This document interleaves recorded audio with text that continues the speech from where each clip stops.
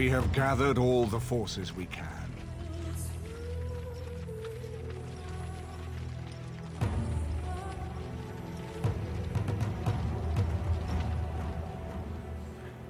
I don't know, this has become so... I'm getting tingles right now. Oh, really? Yeah, because it feels like a movie. It feels like should be the natural progression, and I could see the sequel potential. We must not forsake them. You have gathered an army to replace the one lost at Ostagar, Grey Warden.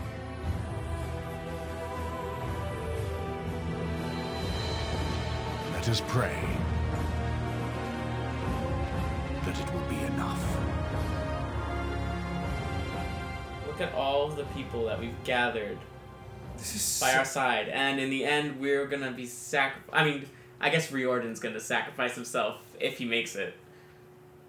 But if not, we will.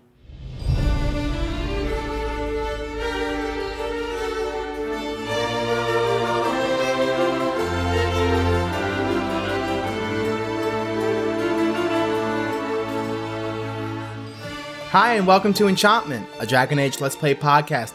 I'm Manny. And I'm Brandon. And this is episode 30, the finale. We are out of Enchantment Origins. And, we're in our 30s. We are. And Which is basically the end of life. Let's see how far we make it past the 30s, because what you just heard is the beginning of the end.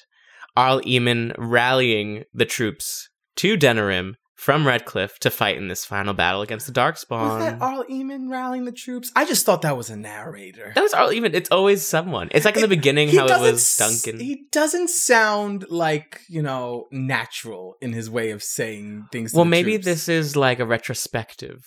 Like he's telling the story later on, and he's a little more like able to compose himself. Yeah. And he's not just like the battle's about to go on. He's a good speaker. He's a good speaker. Yes. I would let him write my speeches or say them. So, Manny, that's what we just heard, but what happened in the last episode? So in the last episode, we had the Lance meet. Well, first of all, we killed Serrato, but enough about him.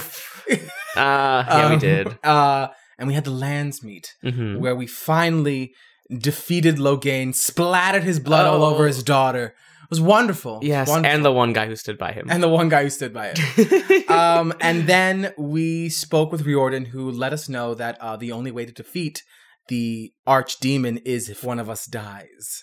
And it has to be one of the three of us, so it either has to be Stevan, Alistair, or Riordan. Yes, because it has to be Grey Warden, and we just found this out yesterday. However, we learned that Morgan has a ritual that she can perform to allow us to not need this tragic fate to befall one of the Grey Wardens. Mm-hmm. But we heroically denied, because we said that's disgusting. The consequences of performing this dark ritual was too great, and we didn't want that to befall the world and this child. No. Yeah, we already have a blight to deal with. We can't have like a blight part 2 or part 6 from this child. Yeah, it's like American Horror Story. Yeah, where the devil child is born at the end of season 1, and then it's not dealt with until season 8. If we let this have happened, Dragon Age 8 is going to be the apocalypse. Yeah.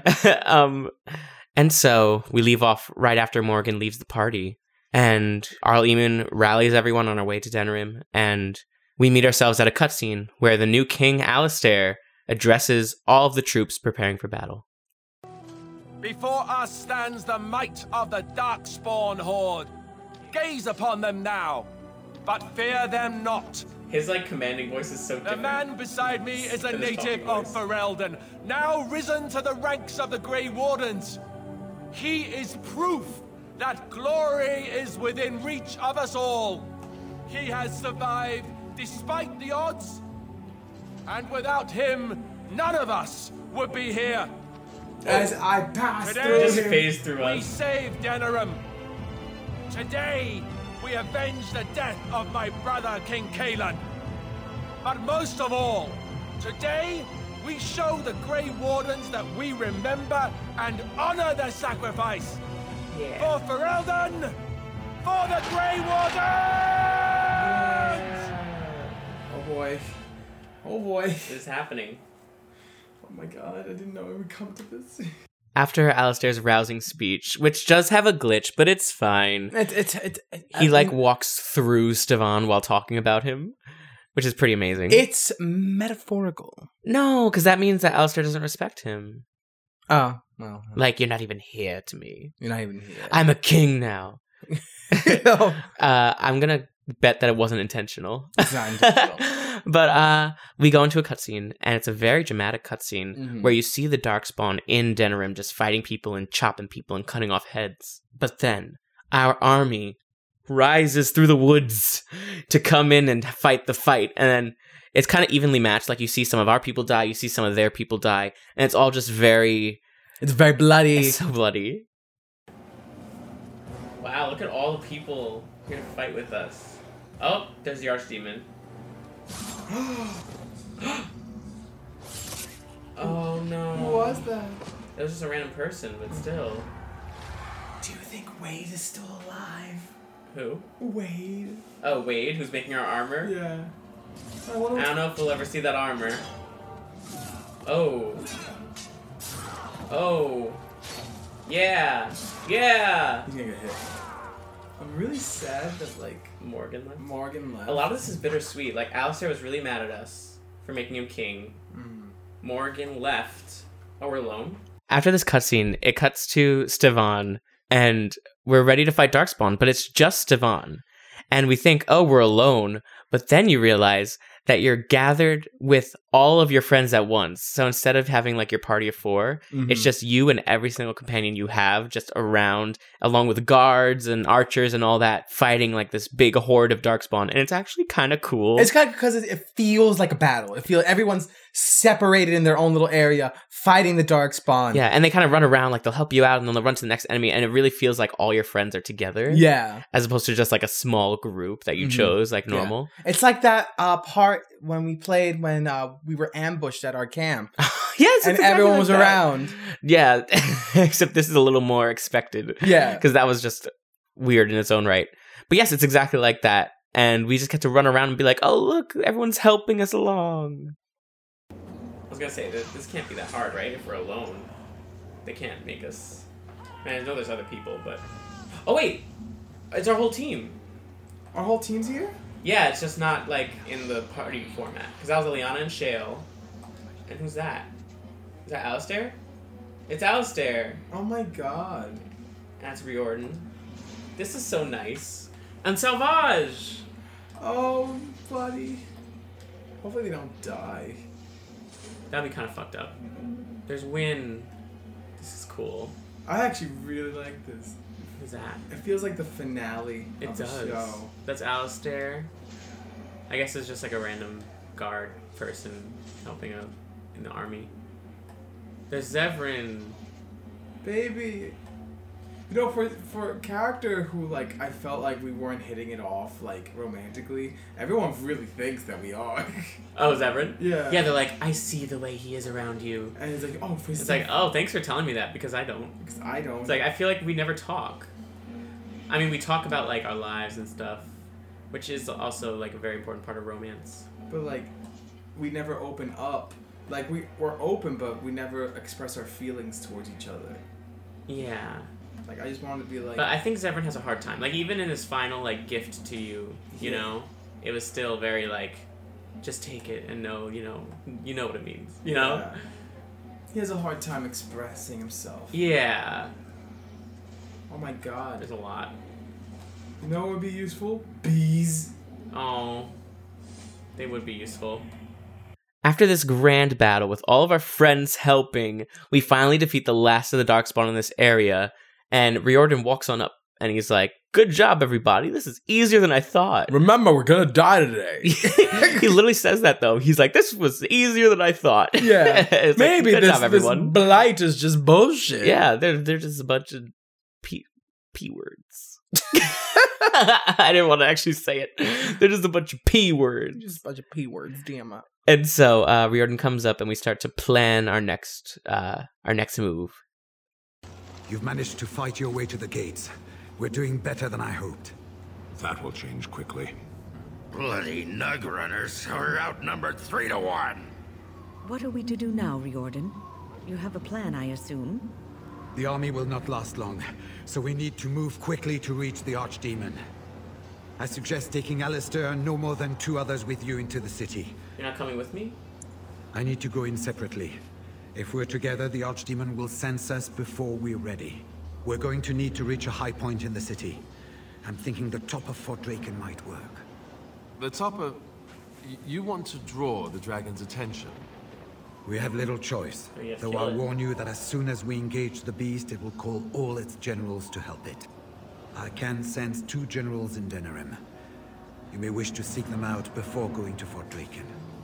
I am sure that if we did slay those generals, it would stop the Darkspawn in the city from doing a lot of harm. It may also waste resources trying to find them. The decision is up to you. I'm ready. Riordan says that he's going to enter the battle separately. Yes. Which I feel is a terrible plan, but it's fine. No, it's a good plan. He says that the reason he's doing it is because the Archdemon will be able to sense if it's like a congregation of a bunch of Grey Wardens. Oh, I missed that. And plus, if something happens to him, then we're in a separate place, safe. But if we put all of our Grey Warden eggs in one basket, we could all just end up dying together. I think what they should have done Yeah. was get some people to become Grey Wardens. And just like invoke the rite of conscription. Yes. Like right away. Like, Just be like, here, drink some blood, hurry. I mean, there's plenty of Darkspawns to get it from. it's like, here we go. Let's go. Let's All go. right, everyone sip. One sip, just do it. Yeah, like, because what if all 3 die? Then who do you have? You should have got some Darkspawn blood. Freaking probably, we've killed so many, we could just get some. Oh, there's tons of Darkspawn There's blood ton. to choose from. So we could have gotten like at least 5 people. Yeah, maybe there's like preparation involved besides just having blood. I don't know. I don't know. It seems like they could just do it on a whim. But there's also Orlesian Grey Wardens. They Oh. just Riordan's the only one who made it because he was supposed to come ahead to like warn us or something. Uh-huh. So if there really was an issue, I guess Orlais could be like, well, now it's our turn. Yeah. But anyway, we go separately for the safety of everyone. And right as we prepare to head off, we choose our team. And we choose to go with Alistair, Wynn, and Zevran. And so this is going to be our final team up, getting ready for the end. Yeah, enjoy that, kids. Yes. And right after we make that decision, our companions start coming up to us one by one to just say a few words before our last battle. Well, this is it, Warden. When from the blood of battle the stone is fed, let the heroes prevail and the blighters lie dead. As one of the blighters, I sodding salute you.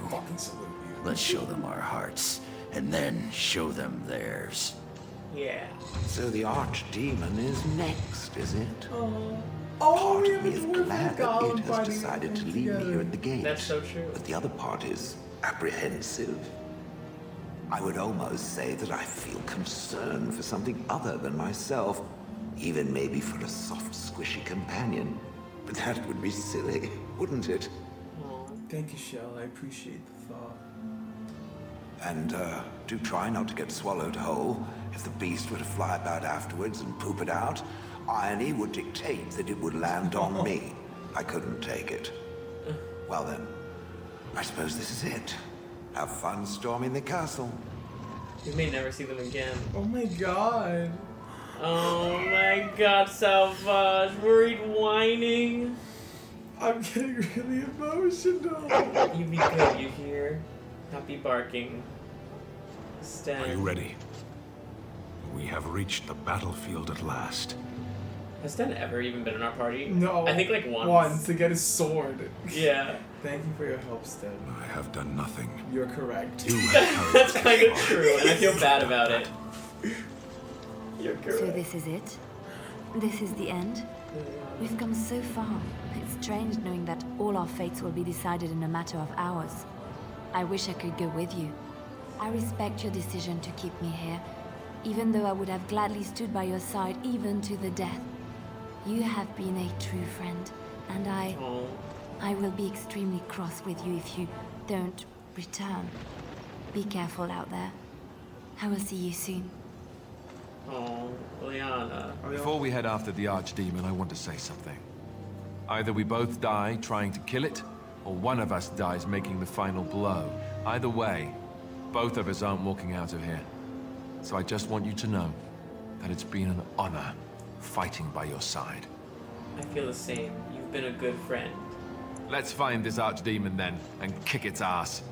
Yeah. So, we head into the city to face the Archdemon together, do we? Just as it should be. Allow me to say that it has been a pleasure, my friend. My friend. Assassinating you was the luckiest thing that could have happened to me. Good to have you here, Zephyr. By your side, I would willingly storm the gates of the Dark City itself. Do not doubt it. See, it wasn't as romantic. He called me my friend. Yeah, that's so true.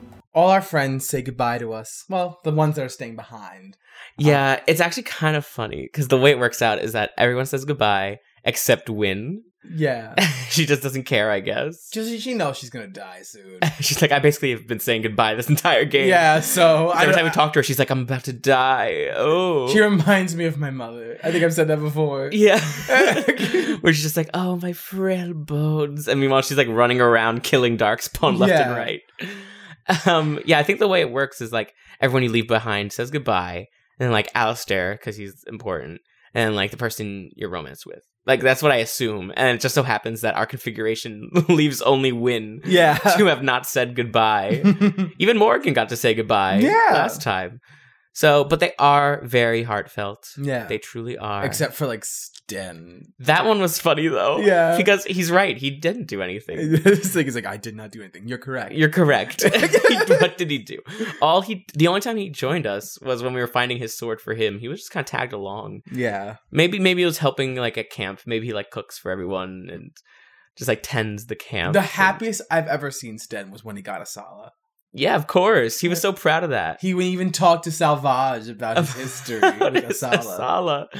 So, you know what? At least he got something great out of the deal. Yeah. Even if we really didn't use him at all. But they were really, really sweet. I loved Liliana's goodbye, where she called us such a good friend. And Zevran said he would fight with us to the ends of whatever. And it was all just very nice. Oh, Shale said she cares about us. Oh, yeah, that we were probably the only human she's ever cared about. Yeah. It's very sweet, in fact. Mm-hmm.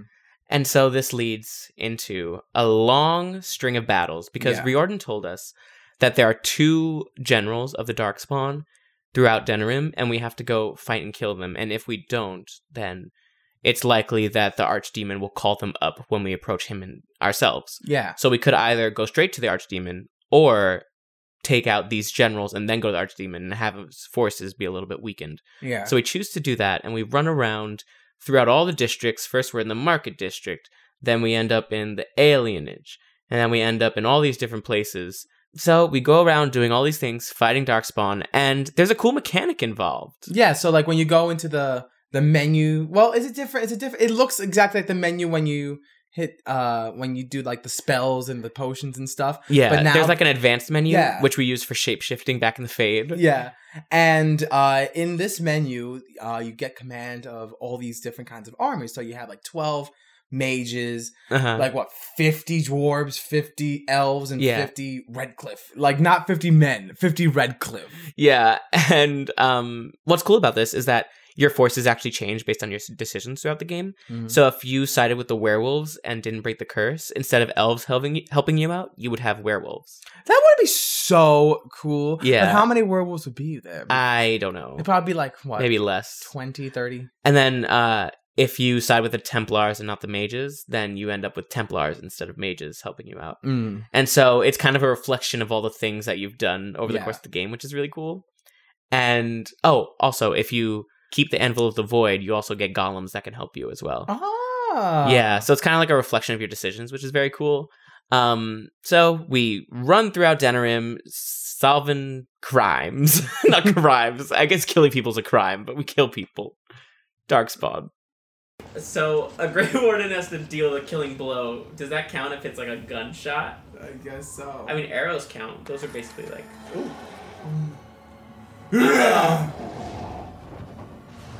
Oh! We can never go back. It's not like we can swim. Well, that was unnecessary. I was leaving anyway. What was that for?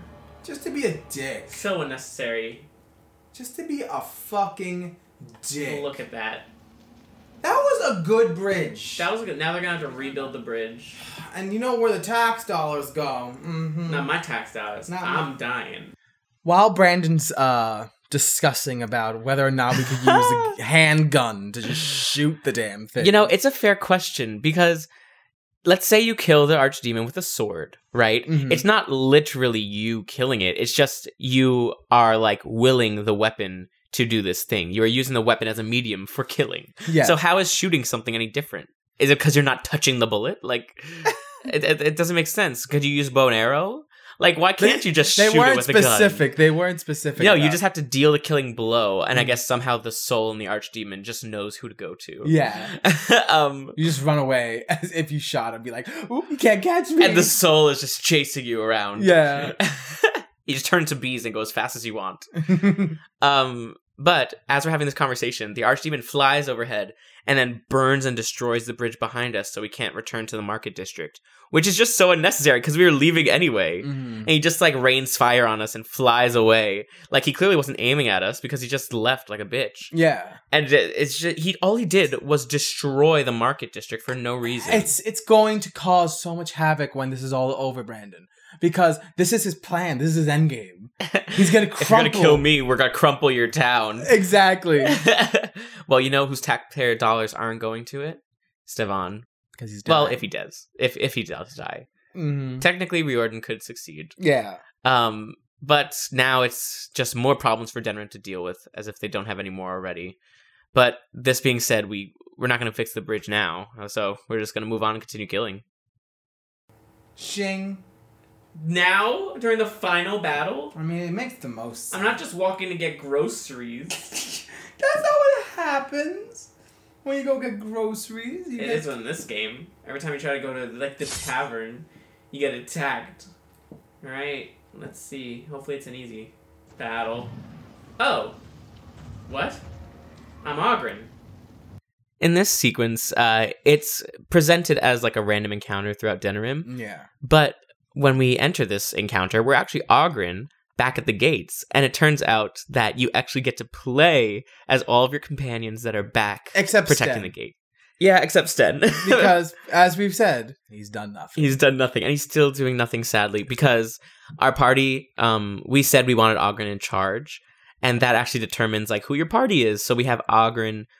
Who else is left? Leliana, Shale, and Savage. And Sten is just like, he's around, but he's not actually in the party, so he's been kind of downgraded for this moment. Part of me kind of wishes that if I could go back in time, yeah, I would like to have picked Leliana to come with us. Aw, instead of Zevran? I mean, I know Zevran is a little bit more powerful. Yeah, like damage output. But I felt like Leliana would have felt better. Like more emotional. More emotional because we have Alistair, we have Leliana, and we have Wynn, who is our Morrigan stand-in. And Yes. It would have been cool. Like, imagine just like the sidekicks that were like later on in the game all together. Right. And Salvage. Like, could we put Salvage in charge? Maybe. Oh, we should have like looked into the options. Honestly, I probably would have done like I probably would have put Zevran in charge. If he had been sent back. Yeah, because Devon trusts Zevran. And Zevran has had so many performances of his ambush. With the Antifa so Crows. many successful. That's true. His accolades speak for themselves. And then you know who could have showed up during that? You'd be like, oh, I have just the person. Chase?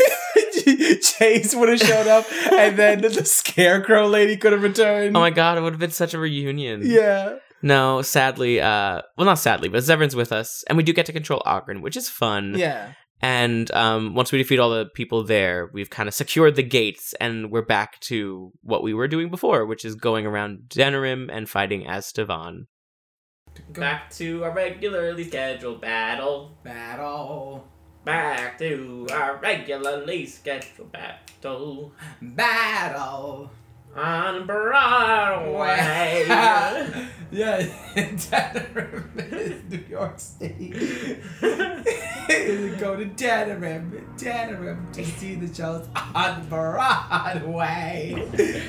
I hate Broadway. I don't hate Broadway, but I hate Broadway. Like that kind of Broadway. It's like, the Ritz and the Glitz. Oh, I hate it. The Ritz and the Glitz and the glamour of Broadway. Oh, shit. So as we're singing our lovely travel song, we get a cutscene of Riordan climbing up a tower, and the archdemon is flying down. Yes. And about to, like swoop near him. Yeah. He's on top of this tower. And then he jumps off the tower and lands on the archdemon and stabs into his back. So I guess this is supposed to be like the killing blow, right? That he was supposed to be doing. And it ends up being a pretty badass cutscene of him and the archdemon like struggling in the air. Oh, here's Riordan. He's gonna die, isn't he? If he dies, then we die. This isn't gonna go well. That's not gonna go well. He's dying. This is not fair. This is supposed to be the final blow. Oh, you know what would be cool if he did that thing where like he stabs it, and as he falls, he like stabs a little. You know what I mean? Oh, that'd be beautiful. That would have been so cool.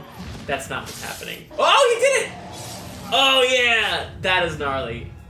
I love that. I don't know why. That's like one of my favorite things when like in like fantasy like stuff. Where they slide down. Where they like stab something, and as they fall, they like slide down it.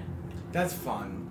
Like, even if it's into, like, a wall and they're trying to, like, grip it. Yeah. Or if it's, like, in a dragon and is, like, falling down. I don't know why. That's something that just, like, that's cool to me. I mean, it is cool. So Riordan slides through the dragon, like, Brandon's so happy. I love it. He had his, like, dagger or sword or whatever. He stabbed it into the archdemon, and then they're flying around for a bit. And then he, like, can't hold on, and he falls. And as he falls, the sword, like, scrapes all the way down the dragon's back. I love it. Part of me, like, it bothers me a little bit. Because sometimes whenever someone gets stabbed in a movie, or a TV show or a thing, I feel like I got stabbed. So when he was sliding through, I'm imagining someone going like that. Down your back. Just going down my back. Ooh. And it... Exactly. That's my thought. I'm so empathetic that I'm like, I feel bad for the damn demon that's about to get killed. I just love, like, I think it's such a badass visual. I think it's a badass visual if you're like a pirate and you're going down a sail.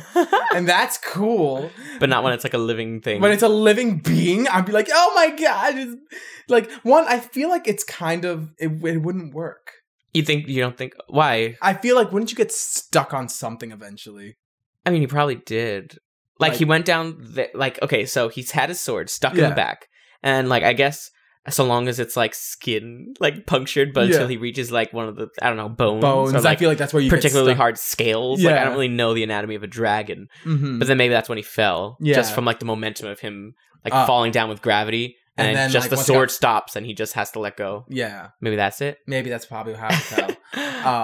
But yes, he falls all the way down to the ground and seems to have died. So it's either going to be Alistair or Stevan who has to take the final blow. Stevan already said he would. Yeah, so... And Stevan sees Riordan falling from the sky and he's like, oh shit. Oh god. Now it's up to me.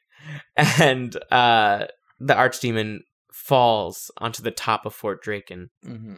Which, if you remember, is a place where Stevan and Alistair were held prisoner and Morgan and Zevran had to save them. Yeah. And so we make our way to Fort Draken and have to make our way to the rooftop. And on our way, we fight within the fort and whatnot.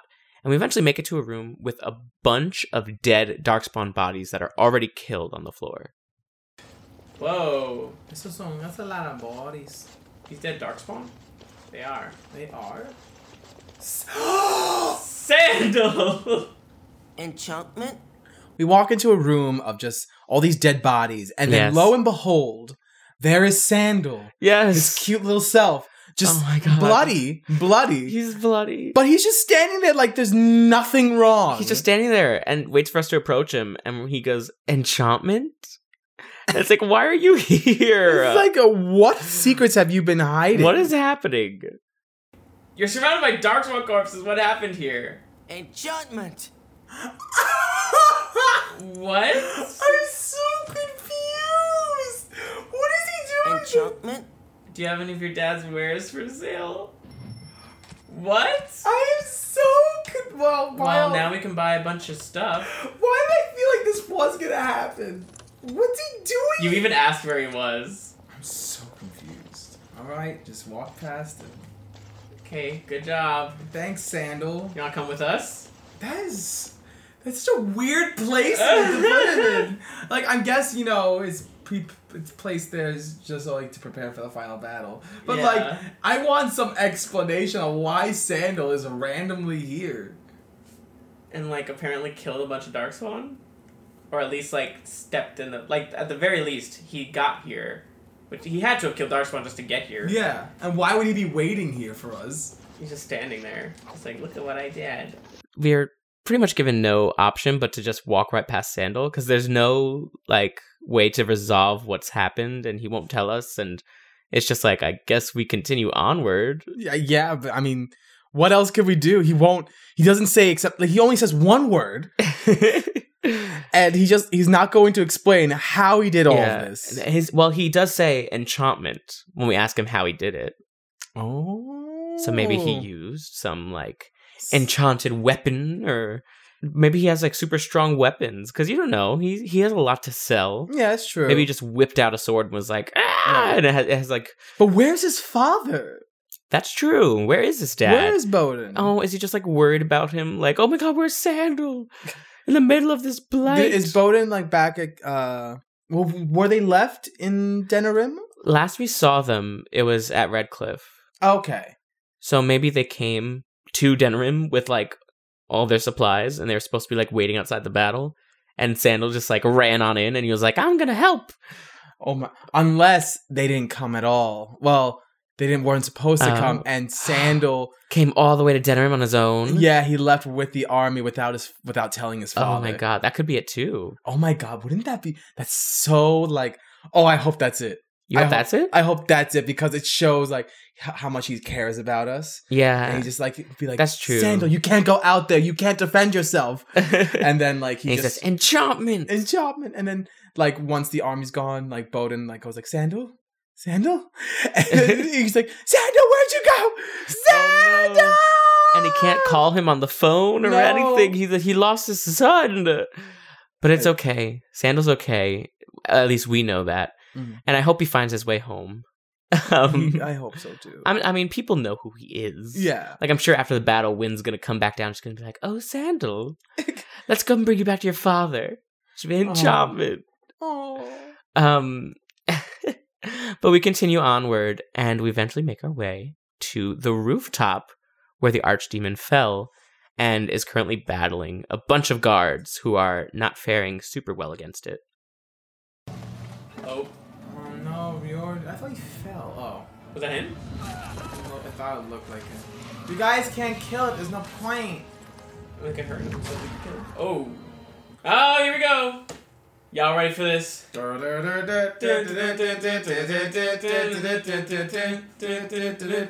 have armies. What do we call? The Redcliffe. Redcliffe?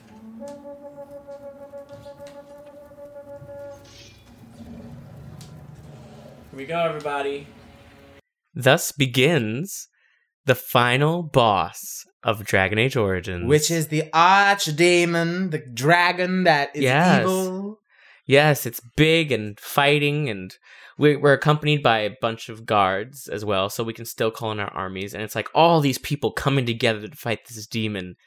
And throughout the battle, he does that thing where, like, he flies out of the area. Oh my god! And calls in his underlings. My pet peeve of all video games, when a boss like, deal with my minions. It's like, no, come on, let me just kill you. And he just flies to the side and watches and like growls and roars and whatever. And then finally comes back. He's like, okay, I'm back. It's my turn again.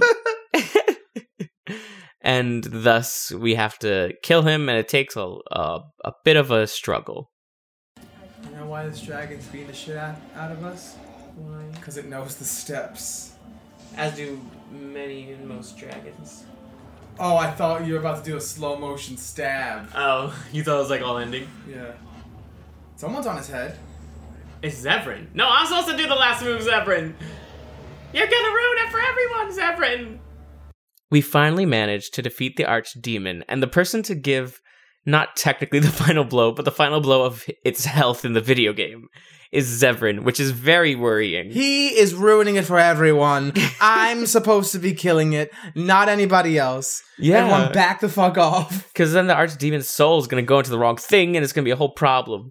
But Zevran... Like what happens? Where does it go if I assume it goes into that person, and they become the next archdemon or something? So is it like, does it get passed on? That's what it seems, because they said it like goes to the next living, like... So... Or maybe it goes to another darkspawn. I don't know. Like, if it goes to another darkspawn, I guess that makes more sense. I don't remember. Because if it goes into another person, what is the fucking difference of having the baby then? It's just pure. It's a fetus. I don't know. But thankfully, this isn't actually killing the archdemon, even though he jumps on the archdemon's head and stabs it all dramatically, and we're just on the floor watching like, no, Zevran, don't do this. No, stop, Zevran. But thankfully, the game actually lets us do the blow. But first, we're stopped by Alistair. Did I do it? Do we have to kill everyone else too? Okay, we're good. We did it! Yay! I know you said to Riordan that you would take the final blow, but let me. This is my duty. No. This is my duty as much as yours. We're both Grey Wardens. Yeah. But I got one up on you. I'm not just a Grey Warden. I'm the king. And I want to be a good king. And this right here is the best king I could be. My first and last act being to stop the Blight before it really starts. No one could blame me for that, could they? I think you would be a good king, Alistair. Really? Because I think I would be a piss-poor king. I don't know the first thing about it. Not to mention that you're the best friend I could ever have asked for. Oh, Alistair. I would be dead if you hadn't saved my life a dozen times over by now. So let me save yours just this once. I'm gonna cry! No! You need to become king, Alistair, and you're going to. Alistair has stepped up and basically said, I want to be the one to kill the archdemon. And we already agreed a long time ago that he's not going to do it. He is king now. Because I feel that one of the options, though, in like when we were talking about this, was like, oh, you're being like lazy, or you're trying to get away from your duties. Yeah. Which I feel like part of it, that's what it is. He's too scared to become king. I think that's fair. Yeah, he's really scared to become king, and he doesn't want to ruin Ferelden. He probably has very low self-esteem. He does. Maybe he thinks that he wouldn't be a good king, and so in order to be a good king, he would have to sacrifice himself, and that would be like the best thing he could do for them is to just like end the Blight and let that be it. Yeah. But that's so sad, and I think he has the potential to be a great king. Me too. And Stefan, we've mentioned this in the past. Stefan's character has kind of reached its natural conclusion. Yeah. Right? Because he lost his family and he was able to avenge them and restore like their title. Yeah. By getting rid of Arlhau and ending that like regime of Logains. He was able to avenge the death of the Grey Wardens by helping rebuild these armies to fight the Blight and to be part of the Grey Wardens and, get Loghain out of power, restore the king's family lineage. And I feel like once he killed Arlhau and once he gathered everyone for the Blight, he kind of fulfilled like his purpose. His purpose. It's kind of dark to be like his whole purpose for living, but like he's tied the loose ends. Yeah. And what's perfect is that, after Arlhau killed his family and basically made his family completely like traitors or like denounced his family name. Yeah. Now that he's going to die. Right. And end this Blight. Right. The Kuzlin name is going to be known as heroes. Yes. From now, it's forever. Right. And it's beautiful. It's poignant. Yeah. He has restored not only his family name, but added a legacy. Yes. And also, if you'll remember when we were in the Fade and his nightmare was that they had won at Ostagar and we thought like, oh, what if he feels like without battle, he's like pointless? Like, what if he feels like he's only needed in times like this? And I feel like this is almost not a happy version, but it's like a more fulfilling version of that. Yeah. Where he's ending the battle on his own terms. Like in that circumstance, things are sort of all happy, but he didn't get to do the things that he wanted to. He didn't get to restore his family, restore the king. He didn't get to like do all these things they set out to do. And now he's finally ending the conflict, but having done all of like the personal heavy work in the process, not just like accepting a win for what it was. And so now he's been able to finish like his personal business and get all of that squared off. And now he's finally ready to like end it all, kind of. Yeah. And so his decision to sacrifice himself is not only because he feels like it's the right thing to do, but I think also he feels fulfilled in the life he's led. And it kind of ties back also to conversations he's had with Wynn. If you remember, we've had some pretty deep conversations with her about death and how do you come to terms with it. And those were always from the mindset of looking at Wynn's situation. But you can tie it back to this, right? Because Stevan is coming to terms with his own death, and he's making the decision to do so. And Wynn told him that people who are afraid to die are afraid of having not done enough and having not been able to do this or been able to do that. And I feel like based on the struggles Stefan's been through, he now is content with all that he's done for the world. That makes sense. Yeah, definitely. Yeah. So even though it's sad that it's coming to this, it is. It's a good end to his arc. It is. I feel like it's definitely like it's sort of the natural conclusion. Yeah. You know, after everything we've grown to see about Stevan specifically and the decisions we made as him, I think it makes sense. I mean, he's fulfilled. He's saved the world. Yeah. He found love. Yeah. He's out to everyone now. And what's sad is that he did kind of have these plans, right? Yeah. For afterwards. Like he wanted to explore the world with Liliana. And be with Zevran and be able to aid Alistair. But I think that all those people are still like capable enough to be able to lead a life without him. Yeah. And it shows his trust in his friends to be able to say like, no, they'll be good without me, you know? Yeah. Especially in Alistair's sake, because he has this like huge undertaking as being king. Yeah. And even at his most vulnerable, where he says like, no, I want to be the one to do it, Stefan's still willing to like put his own life ahead of Alistair's. Yeah. Both as a friend, but also because of like all that he can still do for the world. Yeah. Whereas maybe Stevan feels like he's done everything he can. And so that's kind of how I like reconcile this decision. Yeah. Yeah. You don't have anything else to add? I mean, I knew from once Riordan said one of us has to die. Yeah. I knew it was going to be us. Yeah. I knew from the get-go. There's no way Riordan was going to succeed. There was no way Riordan was going to, because if Riordan was the one who was going to do it, I was like, oh, well, that's anticlimactic. You have to raise the stakes. Like, why make it so dramatic? Yeah. And there was no way in hell that I was going to let Alistair die. Yeah, of course. So I knew from that moment on when he said that, we were dying. And it was hard to come to terms with it. Right. Because we've been with Stevan all this time. Yeah. And it's a secret to everyone but Alistair. Like everyone's saying their goodbyes, and like Liliana says, I'll be really cross with you if you don't come back. It's really and stuff like that. Like they don't know that Stefan's going in with a plan to kill himself. Not kill himself, but you know, like he plans to sacrifice himself, and the only people that know this are him and Alistair. Yeah. And that's so sad.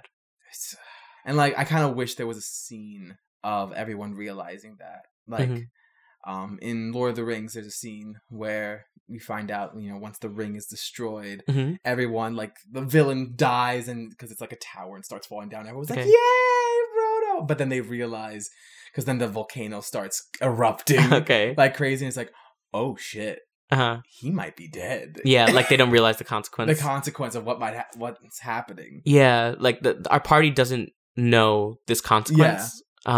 So like it'd be so sad like to see them cheering and like, yeah, it's over. But then like, oh, like realizing that they lost Stevan in the process. Like I wish we could see their reaction. Yeah, but the fact that he dies due to a sacrifice, just obviously it puts so much more to it. Yeah. And the fact that he goes in and like the previous night, this is the last time he's like putting his head on his pillow, you know? Oh my god, I had that in my head the entire time. Yeah. And it's really, it fucks me up internally because like, oh my god, like And he knows that. He knows that this is the last time he's gonna live. Like sleep. Last time he's gonna see his friends. Yeah. And he goes through all this, giving it his all, knowing that he intends on sacrificing himself. Mm-hmm. And it's just like incredibly heroic. Yeah. And it's impossible to know what you would really do in that situation. Exactly. But this is the point where Stevan can grab a sword and end it. That was heartfelt. I felt that when he called us the best friend he could ask for. Here we go. Guys, we're dying. Even though Zevran already did this freaking animation. Oh, did you see that slide? That's a lovely slide.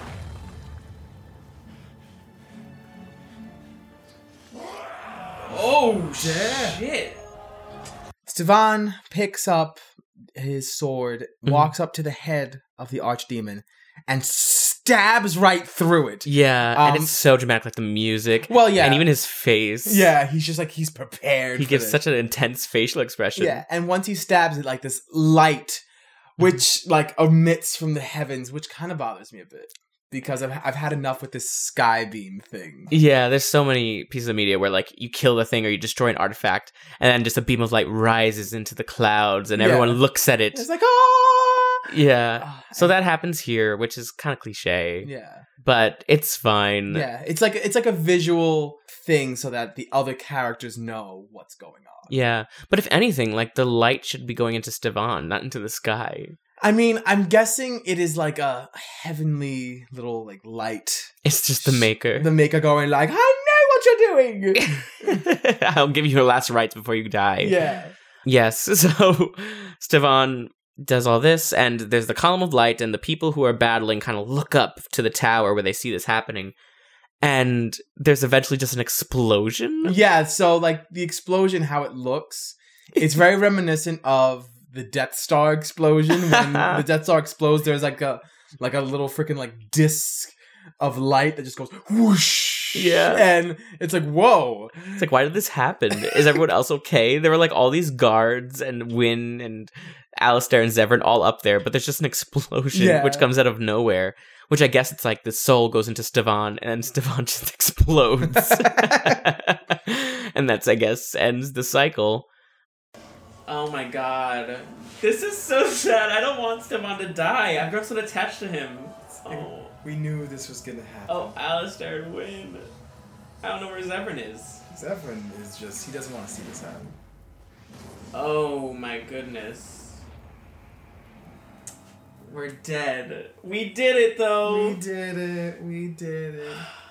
On our first try. I know. We haven't done like any of these on the first try. That's crazy. Oh look, we earned a trophy, the ultimate sacrifice. And it's gold.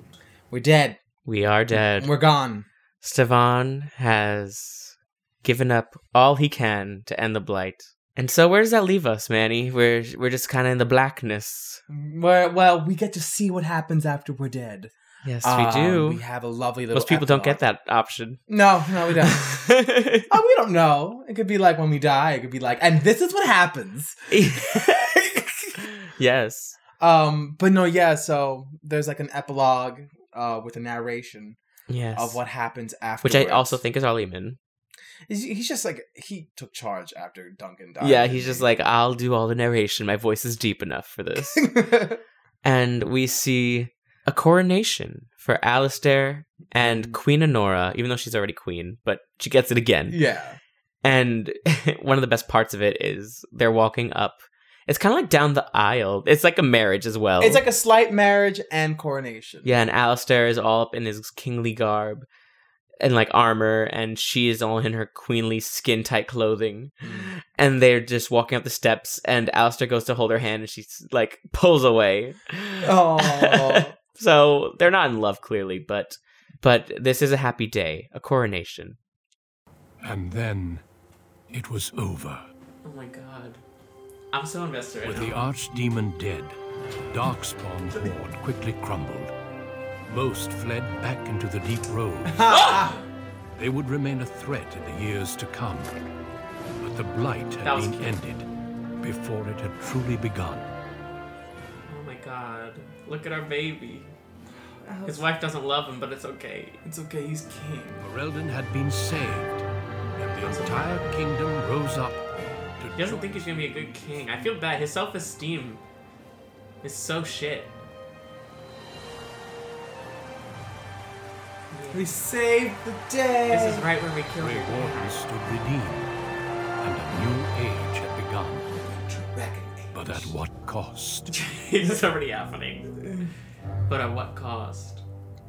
We see this coronation, and it's very beautiful. And for us, the cutscene ends. However, if you survive the Blight by doing the Dark Ritual or some other ending, you'll have a post-coronation scene. Oh. Where you actually get to play and walk around in the coronation and talk to all your friends after the battle and be able to catch up with them.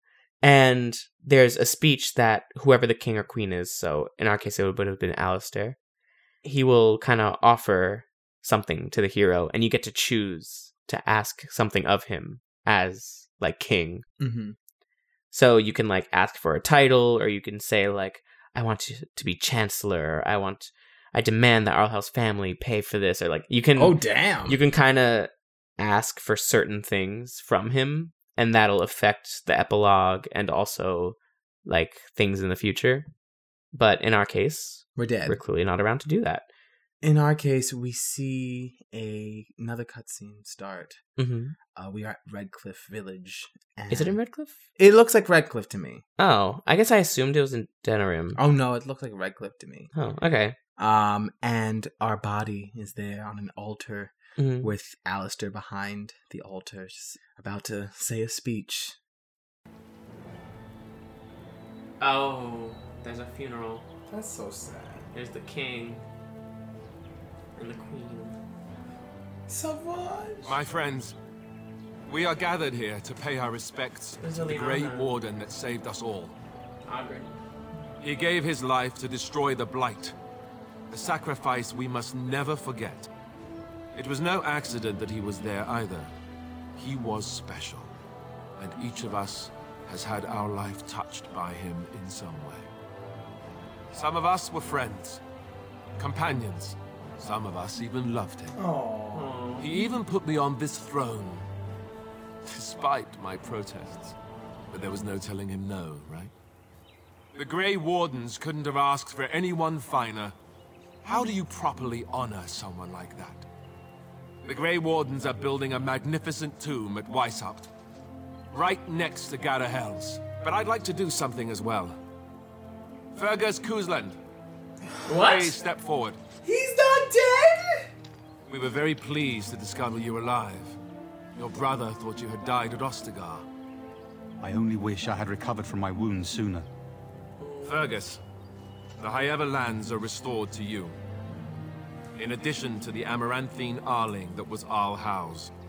Your Majesty, I would like to give Amaranthine to the Grey Wardens. I think that would be fitting. Let all know that the Arling of Amaranthine, once the land of Arl Howe, is now granted to the Grey Wardens. There, they can rebuild and hopefully live up to this example. Being a king. Friends, let us hope that he has gone He on has to such a better kingly place. voice now. Yeah, he has And so he much knows of a just better how of a king thankful we voice. are for what he has done here. During our funeral. It's so sad. It's really sad. We're in the middle of Redcliffe. It is Village. Redcliffe, I can confirm now. We're in front of like the chantry. Is that their chantry? Yeah, it looks like it. Alistair's just saying wonderful things about us. And but it's so intimate. It's very intimate. The fact that it's happening in Redcliffe, Yeah. it shows that it's like, this is for those who know Stevan. I didn't even think about that. Like, it's not like being done in Denerim. No, it's not being done in front of the like, huge crowd. Yeah, because I feel like this is just for Stevan and his friends and like the people who knew him. Yeah.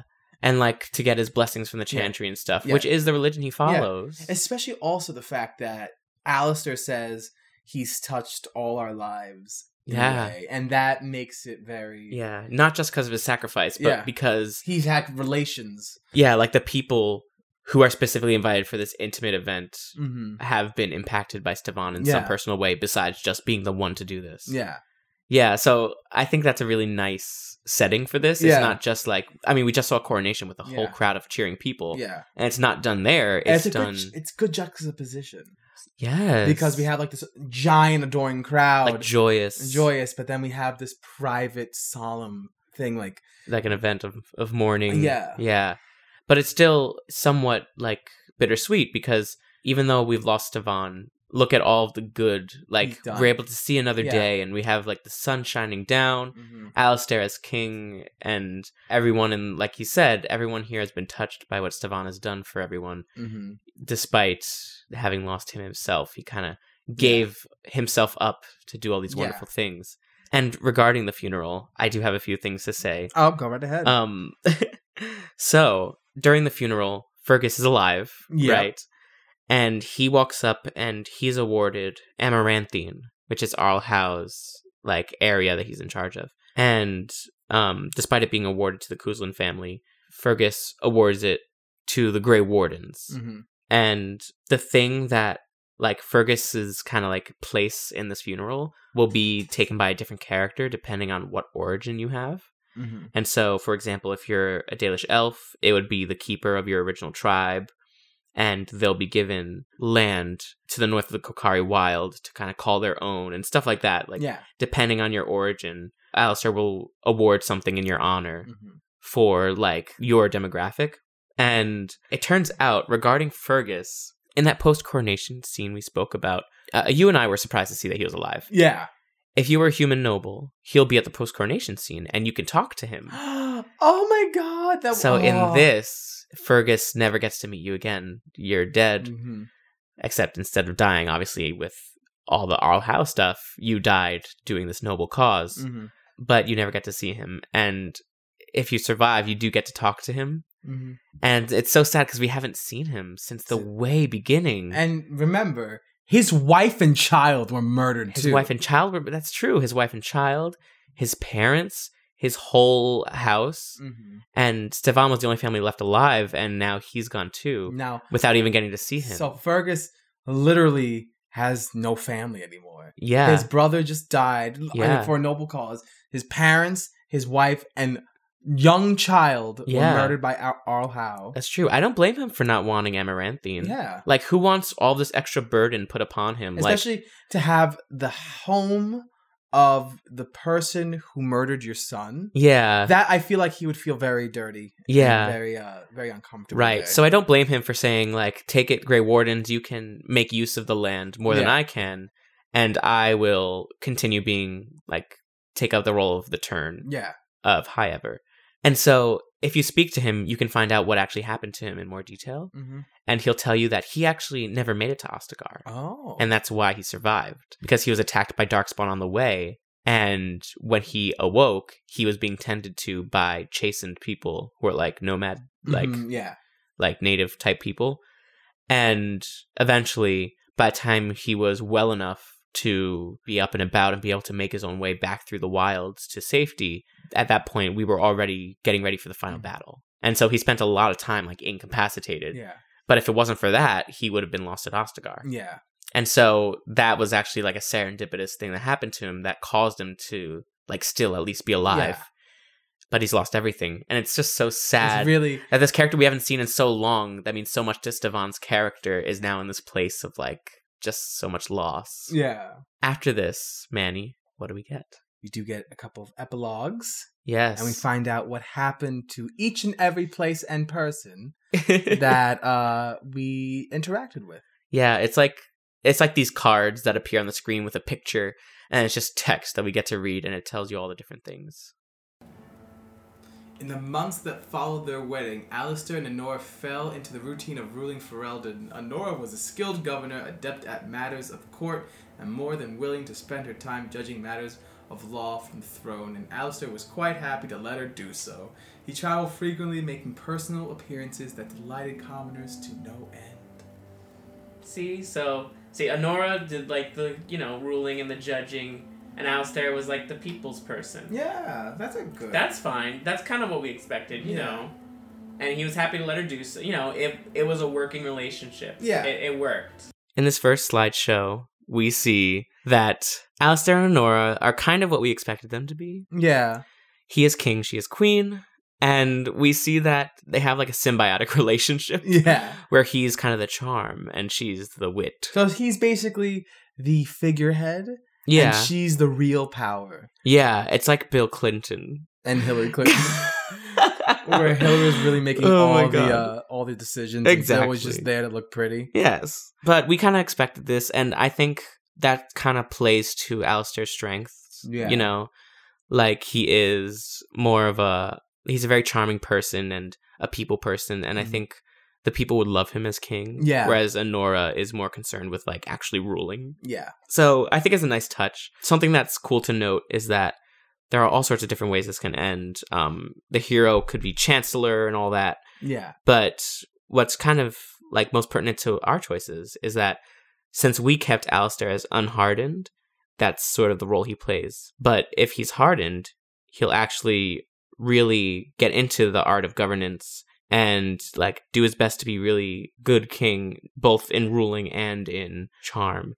And even if he's hardened, he'll still rule with like humor and gracefully and will still be like the charming king, but he's a little more willing to like go outside of his comfort zone and really rule, which is pretty cool. Yeah. He's unhardened for us, but I think it's still in a good place where like maybe he could have been an even better king. Yeah. But I think he's gonna do well. Yeah, I still think this is like a good place for him. News that the Urn of Sacred Ashes had been found in Ferelden did not spread outside the Chantry until Brother Genitivi made an announcement several months after the defeat of the Darkspawn. The manuscript detailing his research and his experience with Andraste's cult drew huge interest among scholars throughout Thedas. Yeah. Some years later, the Chantry announced that the resting place of Andraste's ashes had indeed been found. They were located, however, in ruins that were also the lair of a high dragon. Oh, we never did kill the high dragon. Yeah. Thus proving too dangerous to approach. Many made demands to secure the ashes so that followers could undertake pilgrimages to partake of their healing powers. Following numerous failed attempts to deal with the dragon, the beast finally flew off to find another haven. Okay, so it left anyway, but leaving the mountaintop sanctum to ruins. An excavation found no traces of the urn. Oh shit. So the dragon destroyed the urn or took it? Yeah. That sucks. The dragon is Andraste. Yeah, maybe the cult was right. Yeah. These are my urns. That sucks. That really sucks. So if we had actually gone back to kill the dragon, maybe maybe we would have. Oh well, you know it deserves. Okay. Leave it unfound. Leave it. Yeah. We didn't want it to be found anyway. Exactly. So you know what, this is fine. Nature took its course. Exactly. Okay. Life found a way. People began to doubt that the ashes had ever been found, while others claimed that a cult of Andraste's followers stole them from the temple. They could have. Mm-hmm. Still, others say that the Maker himself removed the urn, deeming mankind unworthy of it. For now, what happened to the urn is simply unknown. We learn more about the urn of do. Sacred Ashes, and that it has been, it's disappeared. It has It's disappeared. gone. So has the dragon. Yes, we never went back to kill the dragon. No. Who's kind of like a bonus boss. Mm-hmm. And as such, the dragon just flew off and destroyed the temple, and excavations could never uncover the urn. Some questioned if it was ever there at all, but we know the truth. Yeah. And so, had you actually defeated the dragon, people would have been able to successfully like make their pilgrimages, and it would have been like such like a beautiful Andrastian chantry like discovery, I guess you could say. Like it would have become such a beautiful part of their religion, but no. And it would have put Haven on the map. It would have. They lost that opportunity. Yeah, now Haven's the dump that it's always been. So poor Brother Genitivi and all of the cultists, honestly. However, so if you might remember, during this quest, you could have made a deal with Colgrim, who was the cult leader. Mm-hmm. And had you made the deal, he would have asked you to take the dragon blood and put it in the urn and defile it. So had you done this... Oh, please tell me what happened, because I'm so curious about this. So, had you done this, and regardless of whether the dragon was dead or not, the Chantry would have tried to come and find the ashes, but the ashes would have been gone. And so it's kind of implied that the cultists would have taken it for their own. And they would have questioned that Genitivi's research was ever real. And Genitivi will have killed himself. Oh, no! Yes. So, thankfully we didn't get this ending, but had you defiled the ashes, not only would the cultists have run off with them, but Genitivi would have been so stricken with grief over his research being That he defiled. would just commit suicide? That he would kill himself over it. That's so sad. And it's very sad. Following months of the effort, the Tower of the Circle of Magi was finally cleansed of the last spirits to slip through the veil. Yay. No further abominations were created, and the first enchanter, Irving, was pleased to declare the circle safe. And that could be saved. That could be saved. All that could be saved. All that could be saved had been. Good. So Yeah. that's all happy. So it looks like the circle's doing fine, too. It is. I'm really happy with how it ended. Not only were they able to rebuild, but they also had Dagna there. Yeah. And I just think it's so special to know that the circle's it's doing a great job, honestly. Like, I have no qualms. I almost don't even have anything to say. I'm just really happy to know that, like, the abominations are gone, and, you know, all's well. I don't think they mentioned Dagna here. No, they don't mention Dagna. Maybe we'll hear about her soon. Maybe in her spin-off. Yes. Maybe in Dagna's circle. With the slavers shut down the alienage, the lot of city-born elves improved for a time. The new king, Alistair, even named the local elder to his personal court. A scandal among humans, but a sign of new hope to the elves. That's nice. That's really nice. Shiani continued to be an outspoken member of the alienage community, and in time became the new elder. Ooh, she's kind of young to be an elder. Yeah. That outspokenness earned her frequent trouble, but served her people well. There's not much to say here, but it is nice to know that Alistair is trying to give more of a voice to the city elves. Yeah, and, you know, at least Serato's death was not in vain. Yes, that's true. We truly ended the unrest in the alienage. Mm-hmm. And as king, it's nice to know he named he named the local elder. That's hard to say. He named the local elder to his personal court, and it just shows that, like, elves are finally being treated as just as much a citizen of Denerim and of Ferelden as all the humans. Which is fantastic, because I've had enough of this racism, this classism as well. Yeah. Making elves the maids, the butlers, or the mistresses, and like stuff like that. It bothers me so much. Yeah, and even if that doesn't change overnight, at least they're able to have a voice and a representative. This is a good step to a bigger movement. It absolutely is.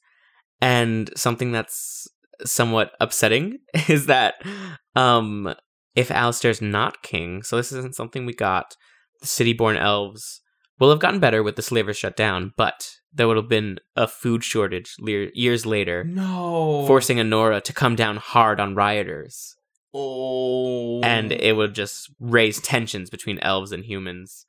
And so if Alistair weren't king, he wouldn't be there to, like, have more of a compassionate hand. And I think it doesn't just show for the elves specifically in that possible circumstance, but I think in general it shows that Alistair is able to balance Anora's more, like, harsh ideologies with more compassion. And I think that shows, like, even if Alistair's king with Anora, that's able to override more of the unwillingness to be compassionate and even allow an elf to be on his personal court. Whereas if Anora was alone without Alistair, suddenly elves aren't given this respect. Yeah. So I think it really shows that we made the right decision. Yeah. In that he's bringing compassion to the role, not only when it involves the elves, but just, like, in general with his ruling.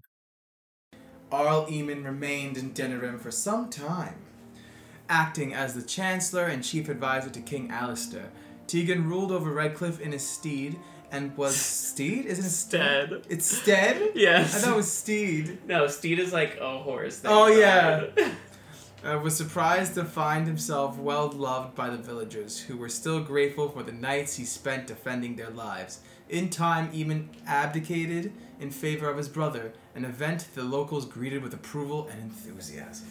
Redcliffe seems to be doing okay as well. Yeah, I love it. You know, I'm a big fan of Bon Tegan, so to hear that he's taking up the position of Arl and doing an excellent job really warms my heart. That's really good. That's really awesome. Yeah. What's interesting is that I'm looking at some of the other ways that Redcliffe can resolve, and there's so many options. Because as we know, Redcliffe was a central point for much of the beginning of the game, and there were a lot of decisions that impacted whether it be stuff revolving around the urn and Connor and all the different side quests. And so some of the most interesting ones are that Connor, if he's alive and you made a deal with the demon, because if you remember, if you go on the Fade, you can make a deal that the demon can take Connor in exchange for power for you. So that's like a really evil thing to do. Yeah. And if you do that, then Eamon sends Connor to the Circle of Magi for training. And he will grow ill, strangely. And the trip to the Circle will be delayed. But then one day, he'll disappear entirely. No. And after a frantic search, he will be given up for as lost. And his disappearance will be a mystery forever. So we didn't do that. Oh, thank Jesus.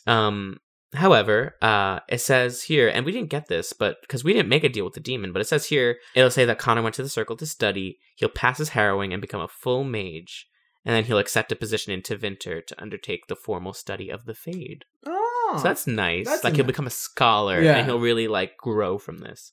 There's a really sad way it can end. Okay. If Connor is dead, then Lady Isolde and Eamon will have another child, and it'll be a girl.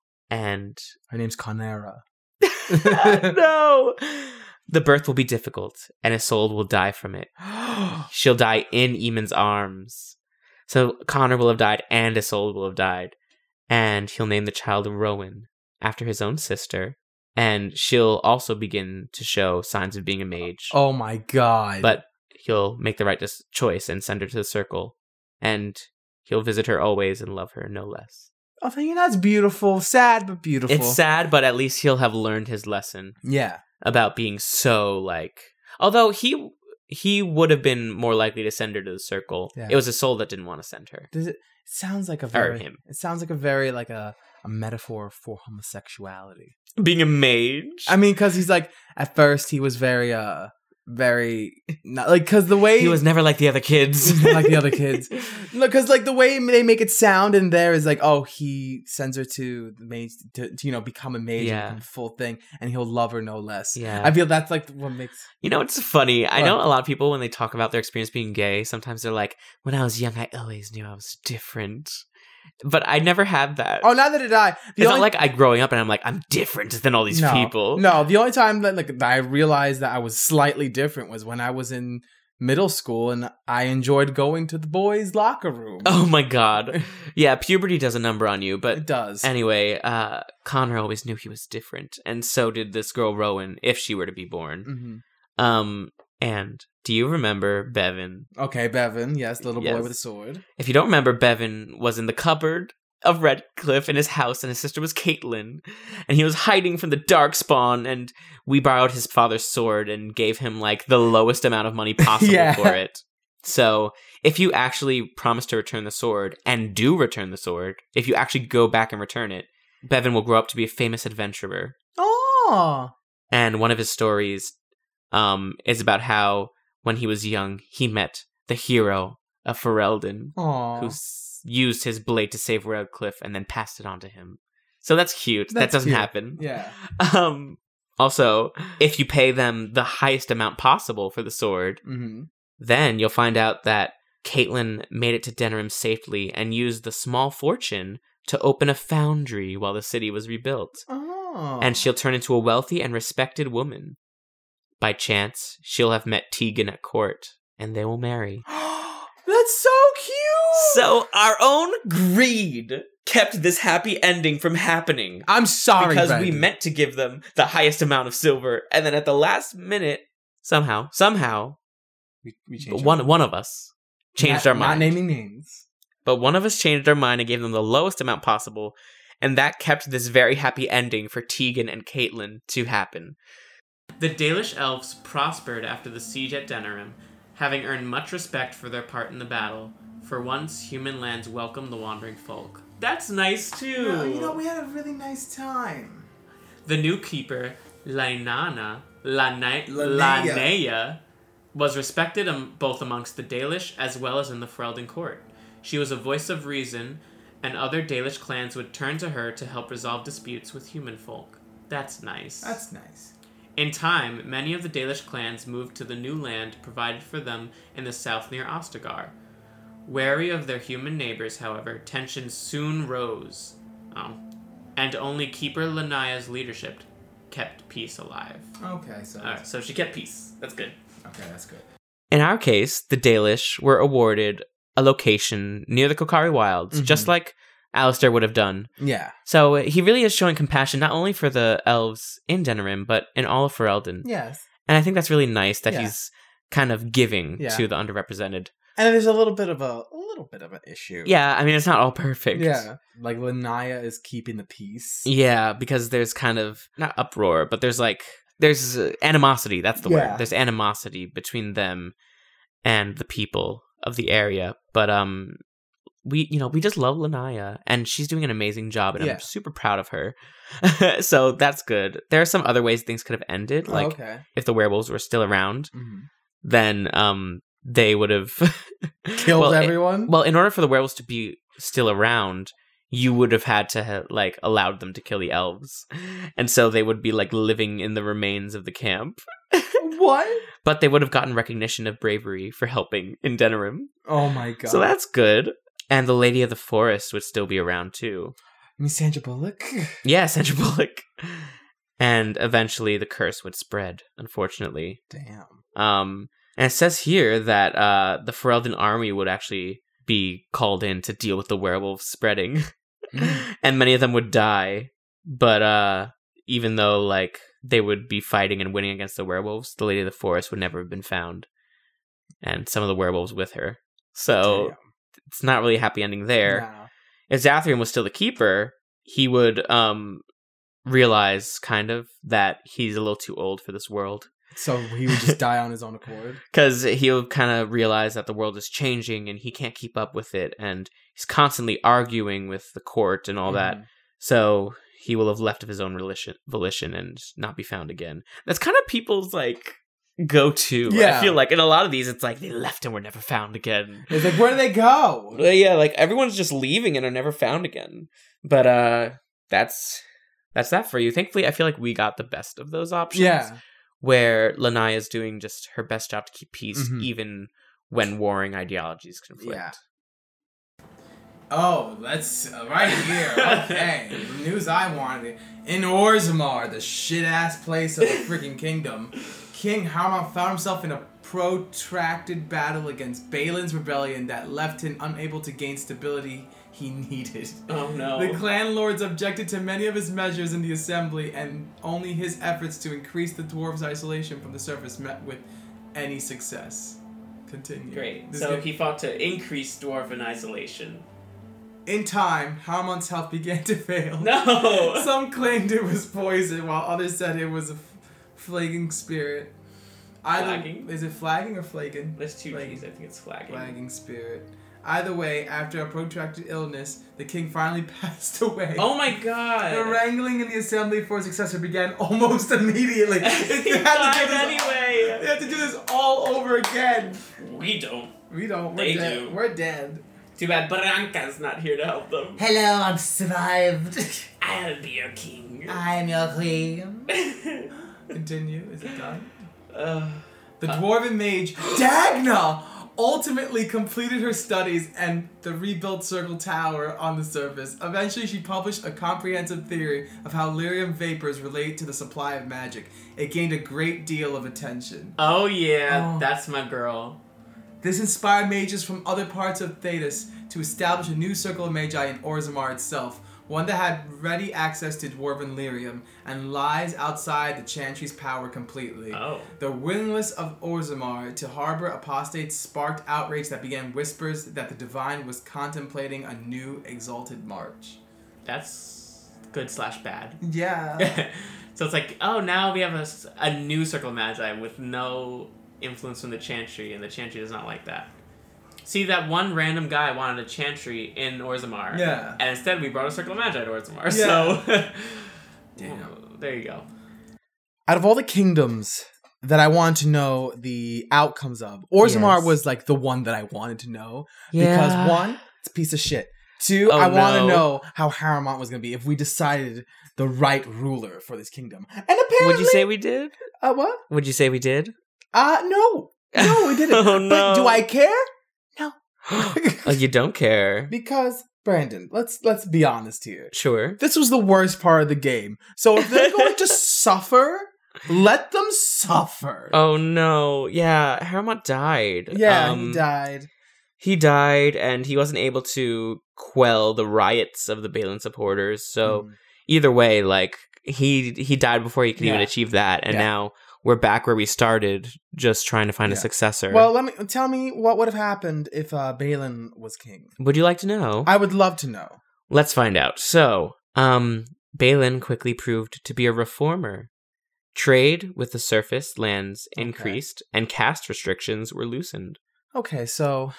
Okay. Yes. Castalists were permitted to fight the Darkspawn in exchange for new freedoms. And thanks to that, the line in the deep roads where, like, it's safe was pushed back.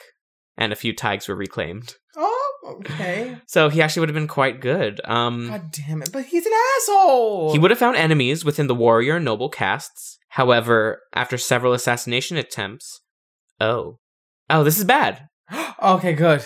Okay, so, after several assassination attempts, the assembly would be dissolved, and he would rule alone. So he's a tyrant. Some said as a tyrant. Others said as a visionary determined to drag Orzammar to the modern world. Or a dictator. Yes, so he would actually, despite being, like, progressive and helping those who are less fortunate, he would rule as a dictator. And so, perhaps with Harrowmont, the next ruler can be one that's good, that can unite. Even if Harrowmont himself isn't that person, at least Orzammar was kept out of the hands of a tyrant, despite being able to achieve good things. Because even if he's able to push the Darkspawn back and, like, allow casteless people to live better lives, what he's doing now sets the precedent for the future. Yeah. And now, for future rulers, there will be no assembly, and there will be no balances to check that a future ruler will himself, like, turn Orzammar to shit, and there'll be even less of a way to keep that in check. Yeah. So at least in this sense, even if Harrowmont himself didn't do as much good, at least there's more room in the future for good rulers to come. Yeah. You know what I've always wondered, though? Sure. What would have happened if Branka was still alive? That's also something that can be brought up. So if Branka is still alive and we have Harrowmont, then he will have quickly put an end to the rebellions of the Balin supporters. And they would still have been isolationists, and caste restrictions would have grew, in fact. Oh, damn. Oh, and trade with the humans would have been all but cut off. Holy shit! But since Branka was killed, he didn't have the power of, like, the anvil and whatnot to actually achieve these goals of his. Oh, thank God. So he actually died before he was ever, like, successful enough to achieve these things. So it turns out we never really got to learn his policies, and it turns out they're not really our cup of tea. No. However, he at least wasn't able to enact them. Yeah. So in a way, it's kind of the best option. Well, I don't know about the best option. It is the best one would have been if, like, the stuff Balin achieved happened without Balin being a dictator, but I don't think that's an option. That's not an option. So in a way, I don't want to say it's the best option, but it is an option that I can live with, you know. Oh my gosh, there's more. It says the rebellion saw the slums reduced to practically rubble. What? Oh no. Because there would have been a law excluding the caste list from common areas if he had, like, achieved more. Yeah. But the assembly would have remained united behind King Harrowmont. No shit, we killed all the Balin supporters. Yeah. That's crazy. So at least we didn't get that. Yeah. It's all just terrible. We also have the wonderful news. Yay! That Dagna was successful at her, little time at the Circle, and she wrote a book. She's like Newt Scamander from Fantastic Beasts. She is. She's able. We always knew she could achieve so much. We said it since the beginning, and now we know exactly what it is. But now we know exactly that's how. Gonna be in the finale. Of Dagna Circle. She's gonna achieve this great. Well, the first season finale. No, I don't think. No, Dagna Circle has 3 seasons. I thought we said it had 2. No, I think it only has 3. The first season finale is her father coming to the circle finding out. Yeah, but we she said ran that she away. would make a big achievement and that Gregor the Knight Enchanter would come on her side by the end of the season, but the father would remain an antagonist. Oh, true. Yes. So this would be the achievement that, like, turns things around, but the father will still not be in favor. Oh, okay. So I thought that was the first season finale. And then the second season finale was when it didn't get renewed. And so it would end in a way that was totally historically inaccurate. It would just tie up all the loose ends and totally like throw everything out the window. Yes. And it'd become one of those things where it's like the last season of Dagna Circle really like dropped the ball because they just wanted to like tie all the loose ends and it didn't even make sense to the historical accuracy. Exactly. And it was just like everyone's happy and whatever. Yeah. That's how I imagine it. Like the first season is just like a marvel of like it's like not only is it historically sound, but it's also like paints dwarves and women and all that in like an amazing light. And then the last season it's just like throws it all to It's shit. like crap. That's what I envisioned Dagna Circle to be. But I love that here she's able to achieve so much. There's also the stuff with the Anvil of the Void. Oh yes, the anvil. Because even though we destroyed the anvil, people tried to like harvest what was left of it. And they ended up making a golem that went insane and killed a whole bunch of people. So that kind of fell through. However, there is more if Branka's alive. Not really? only does it affect King Haramont's rule, but Branka will have mastered the technique of creating golems, and she'll learn how to use the Anvil of the Void to create new golems. And dwarven people were super proud because she never revealed the cost. She never revealed that dwarven people had to be sacrificed and turned into slaves. So Balin, if he's king, he will eagerly provide subjects to Branka, willing or not, to create golems to push the Darkspawn back. And that's why the Darkspawn will be pushed back so effectively. Okay, that's fucked up. Because he will have like been totally willing to just throw people in the arms of Branka, and the cost of these dwarven lives would have been kept a secret throughout the entire thing. And the dwarven people would rejoice thinking that they're doing so much to help them. King Balin eventually be at odds with Branka. Uh-huh. This is just really interesting to me. I'm sorry. It's okay. And Branka will refuse to create golems anymore for him. And she'll say she wants to make like golems not only just for him. She wants to like the power for herself, kind of. And he'll soon ban the use of it, and they'll attack Branka and force her to shut down her like use of it. If Haramont was king, however, he was also willing to provide volunteers for Branka, and they used the golems to crush the rebellion. So that's why he was willing, because he needed them for his own personal gain.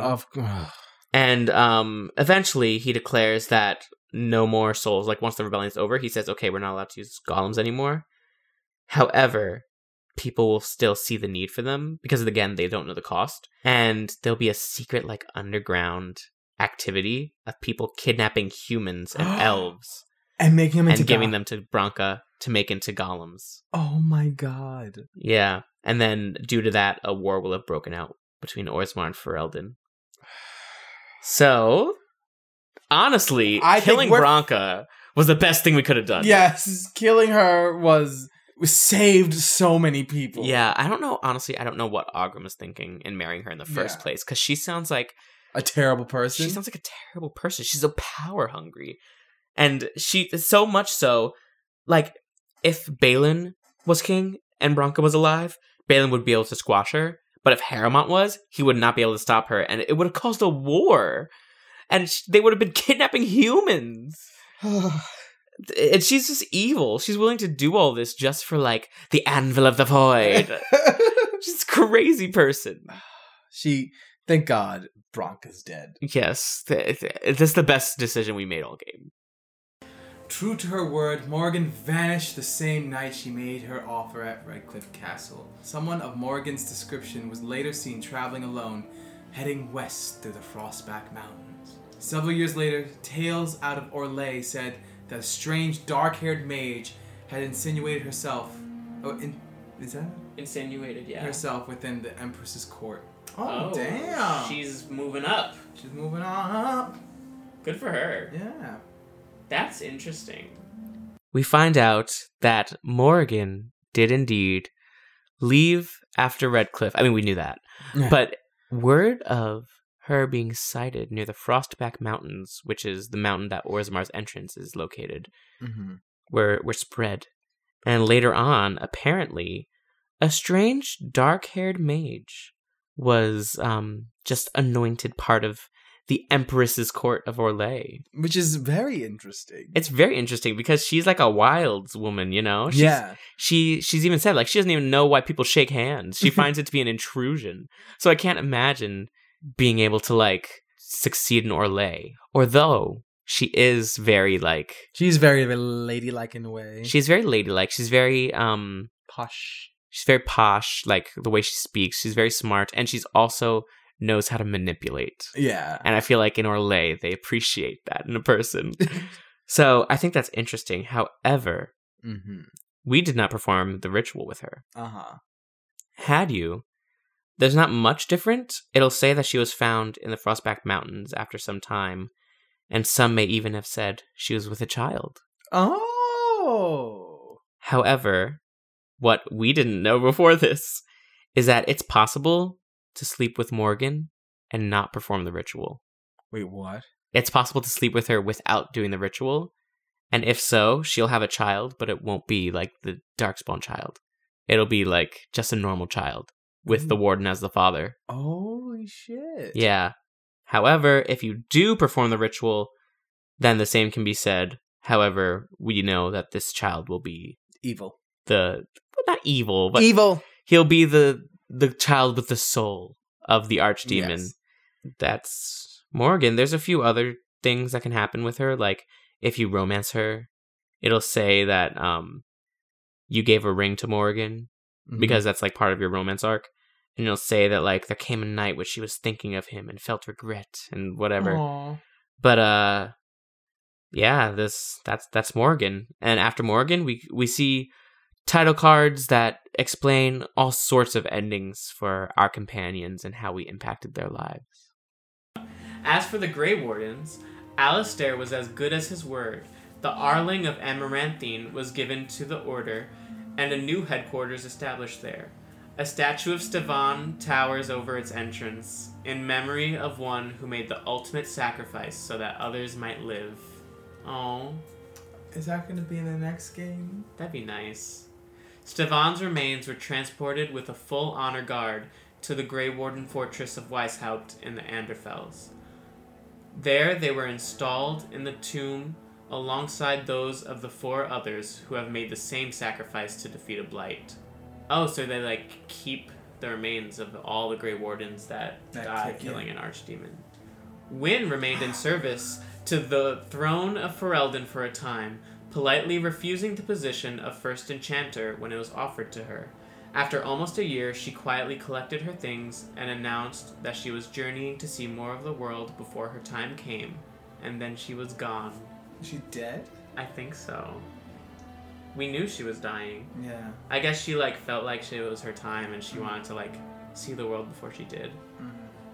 Do you want to do... Let's do every other, because I think this is going to be all companions. Yeah. Sten bowed once before Stevan's remains, and then left without a word, returning to his homeland.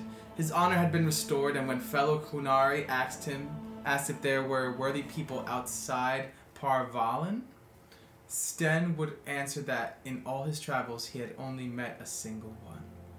Stevan. Oh. That's nice. I'm going to read the next one. Sure. Oghren remained on the surface for a time, adventuring as far as the nearest tavern and gaining a reputation as an occasionally dangerous nuisance. Great. Eventually he left Ferelden, accepting employment with a mercenary company renowned for its supply of fine ales. Wow. So he's just out having fun. He's an alcoholic. Yeah. Shale, our sassy queen, or whatever you call her. Oh, she's our sassy queen, or our whatever you call her. sassy thick queen. Shale left Ferelden soon after the battle at Denerim, refusing all offers of reward by the royal court. The golem was not seen again, but rumors abounded of an angry dwarven woman in the far north who had hunted pigeons with reckless abandon. Did she turn back into a dwarf somehow? Oh my god. I need to know more about this. Oh, I'll let you read this one. Oh, this is about Zevran lingered in Denerim for a time, mourning the loss of his love and working for the Ferelden throne as a distraction. Eventually, the crows came after him once again, and he elected to take the fight to their doorstep. returning to Antiva. After 4 master assassins disappeared, the Crows readmitted Zevran as their leader. He maintained a distance from his former comrades even then, and despite frequent offers of new bedmates, never loved again. Oh. No, but yet. So he's back with the Crows, but he's leader, so maybe he's like good, better off? Maybe. But he never loved again. Wow. Oh, Leliana remained at court for a time, penning a ballad dedicated to Stevan, one that would eventually become known throughout Thedas. But after one performance at the palace, Leliana quietly vanished. Ooh. Some say she returned to Orlais, but it is not known for certain. As the blighted lands began to heal and the Grey Warden slowly rebuilt the order in Amaranthine, they discovered that the fight against the Darkspawn was not yet complete. Although the Horde was routed and had dissolved upon the Archdemon's death, many of the more powerful Darkspawn survived to organize roving warbands that preyed both upon the land and upon each other. So they're still around, just like causing trouble here and there. Yeah. These warbands spread havoc, and some even journeyed west into Orlais or crossed the Shining Sea by the deep roads. They proved incredibly difficult to wipe out. But these are tales for other heroes. Sequel. The tale of Stevan ended when he sank the blade into the Archdemon's head and destroyed it forever. Whatever follows his sacrifice will not soon be forgotten.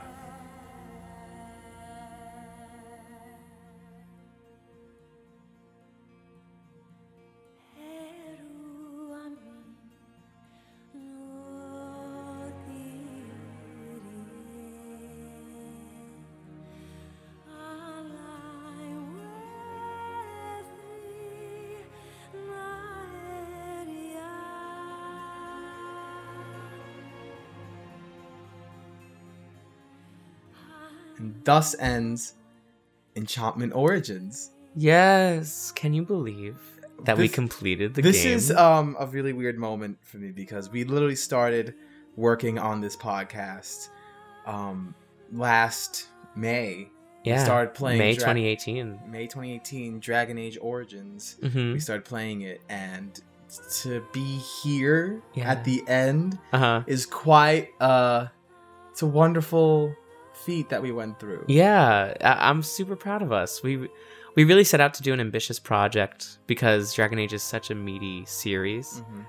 And that's part of the reason why we felt that Dragon Age would be such a great series to do this with and be able to get so much out of having such an in-depth experience with a video game. Mm-hmm. And I think it really delivered, and I'm so proud of the project we made. And even before May 2018, we still planned so much ahead of time for this, and it's really been so far in the making, and I'm really proud of like what we've made with Enchantment Origins. Yeah.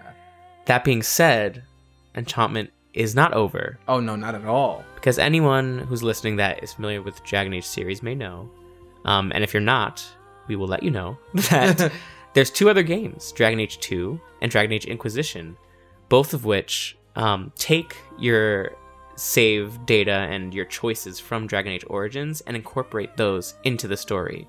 So everything we've done with Stevan up to this point, our decisions and our actions, what we were able and not able to achieve, will progress with us along with the podcast for the future of it. So I'm so excited to see where the podcast goes. For the first time, we're able to say like, oh, I can't wait to see how it plays out. And we actually don't know yet. Exactly, because we haven't played those games yet, so. And you may also be aware that Dragon Age has DLC and a lot of other auxiliary material that flesh out the games, and we're really excited to explore that with you as well. And so while we produce Dragon Age 2, play it for ourselves, and experience it from our eyes, we will be entering a bit of a hiatus for Enchantment Podcast. However, the hiatus isn't necessarily a pause. Yeah. Because we will still plan to produce content pretty frequently, actually. Yeah, there won't be any like quiet time for this hiatus. We're gonna definitely develop a lot of content for you to enjoy. Yeah, we will be padding out the schedule a little bit more. Rather than releasing once a week, we will be releasing every other week, starting with a plot retrospective of the entire experience we've had with Dragon Age Origins. And our hiatus will be filled with all sorts of content leading up to Dragon Age 2. So we will be having retrospectives on the entire franchise that we've experienced thus far as a whole. Mm-hmm. We will be experiencing the DLC that come along with Dragon Age Origins. One of them, which is very long, Dragon Age Awakening, which is more of an expansion than a DLC quest. And we will be reading some of the books that give some backstory to what we've experienced here in Dragon Age Origins. And we have a lot of content in this, quote, hiatus, that it's almost not even a hiatus. Yeah, I just feel like the show is just going to keep going. Yeah, it's just that the content we're doing is going to be so different. Rather than playing the game and commenting along with it, we're going to be experiencing all these auxiliary things. We're going to be talking about our experience as a whole. We're going to be experiencing books and DLC and all these things that will eventually lead up to a full new season of Enchantment with Dragon Age 2. Yes. And so I am so excited to do all those things.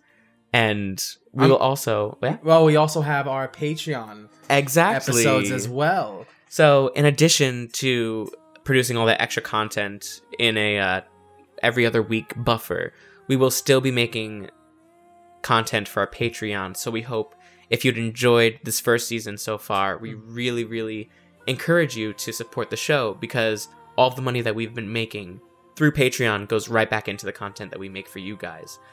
We've been investing in new games to play for Enchantment bonus episodes. We've been investing the money into our future endeavors with the podcast through Dragon Age, whether it be the DLC and the books that we all need to make this possible.